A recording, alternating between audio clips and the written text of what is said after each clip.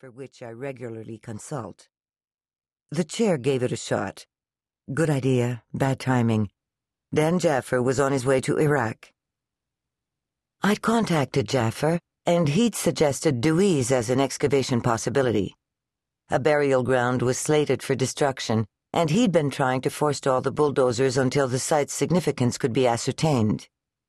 I'd contacted the office of the state archaeologist in Colombia, and they'd accepted my offer to dig some test trenches. And here I was, with 20 undergraduates. And on our 13th and penultimate day, plankton brain. My patience was fraying like an overused rope. Naim? I fought back the urge to walk away. Temperance Brennan. Temperance? Amused. Don't hear that name so much. I'm called Tempe. Right. What kind of Indians? Probably Sioux. What's the point in digging 'em up? I hit the little cretin with the interview terminator. Jargon. Burial customs aren't well known for Aboriginal southeastern coastal populations, and this site could substantiate or refute ethnohistoric accounts. So, what are you finding? Bones. Just bones? The tick was now crawling up Winborn's neck. Give a heads up? Screw it. The guy was irritating as hell. I launched into my standard cop and coroner spiel. The skeleton paints a story of an individual. Sex, age, height, ancestry, in certain cases, medical history or manner of death. Pointedly glancing at my watch, I followed with my archaeological shtick. Ancient bones are a source of information on extinct populations. How people lived, how they died, what they ate, what diseases they suffered. Winborn's gaze drifted over my shoulder. I turned. Topher Burgess was approaching, various forms of organic and inorganic debris pasted to his sunburned torso. Short and plump, with knit cap, wire rims, and mutton chop sideburns, the kid reminded me of an undergraduate Smee. Old one intruding into 3 East. I waited, but Topher didn't elaborate. Odd, I coaxed. It's articulated. We're thinking intrusive. Topher shifted his weight from one bare foot to another. I'll check it out in a minute. Topher nodded, turned, and trudged back to the excavation. What's that mean, articulated? The tick had reached Winborn's ear and appeared to be considering alternate routes. Improper anatomical alignment. The bones in these communal graves are usually jumbled, sometimes in clumps. Occasionally, 1 or 2 skeletons will be articulated. Why? Could be a lot of reasons. Maybe someone died immediately before closure of a common pit. Maybe the group was moving on, didn't have time to wait out decomposition. A full 10 seconds of scribbling, during which the tick moved out of sight. Intrusive. What's that mean? A body was placed in the grave later. Would you like a closer look? It's what I'm living for.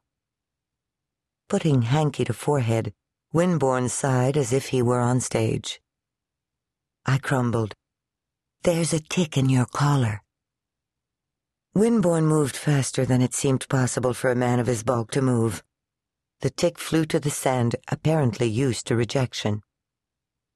I set off quickly, knowing Winborn wouldn't keep up. Mean? Yes. But time was short, and I was conscience clear on the tick.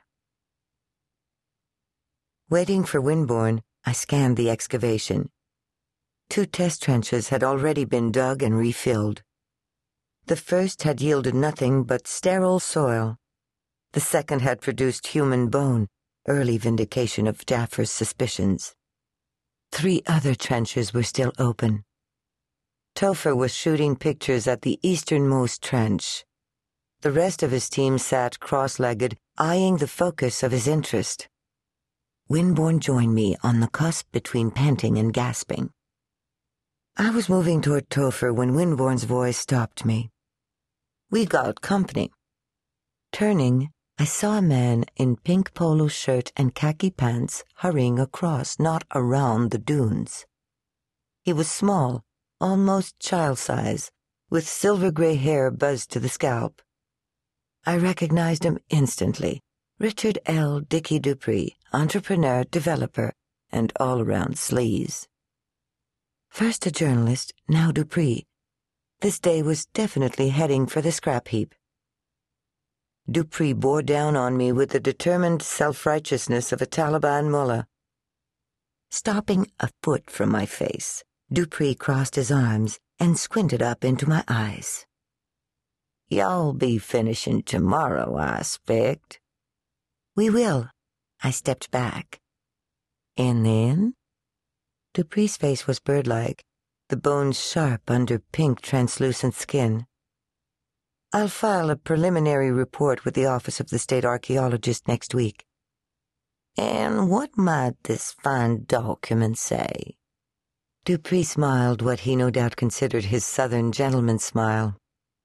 "That this area is underlain by a pre-Columbian burial ground." Dupree's smile wavered, held. "You know those folks up in Columbia as well as I do. A report of that nature will shut me down for some time."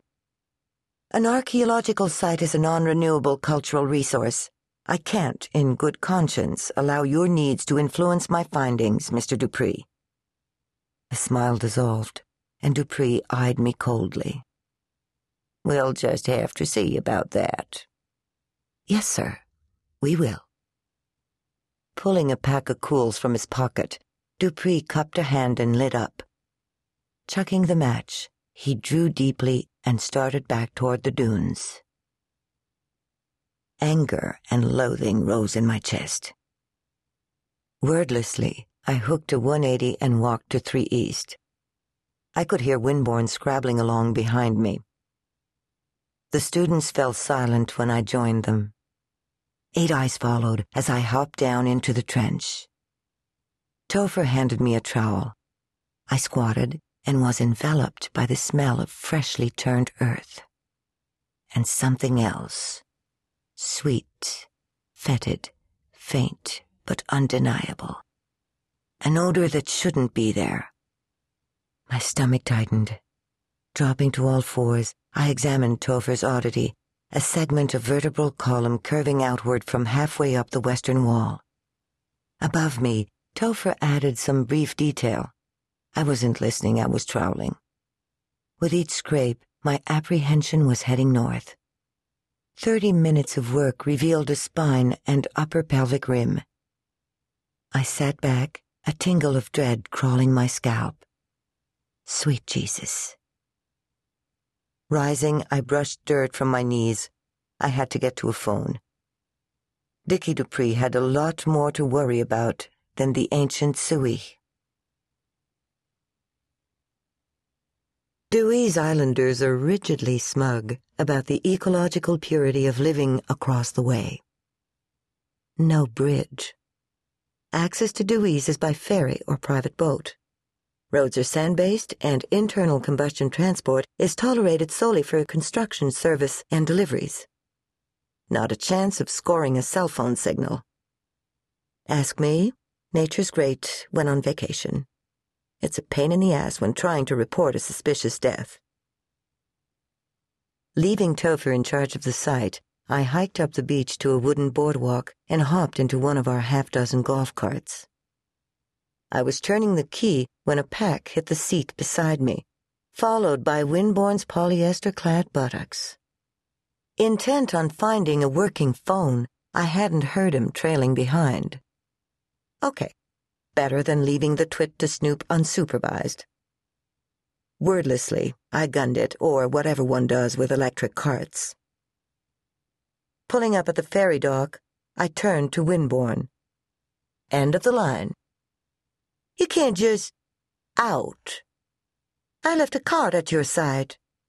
A student will return it. Winborne slid to the ground, features crimped into a mask of poached displeasure. Have a good day, Mr. Winborne. Shooting east on Old House Lane, I pulled in behind a two-winged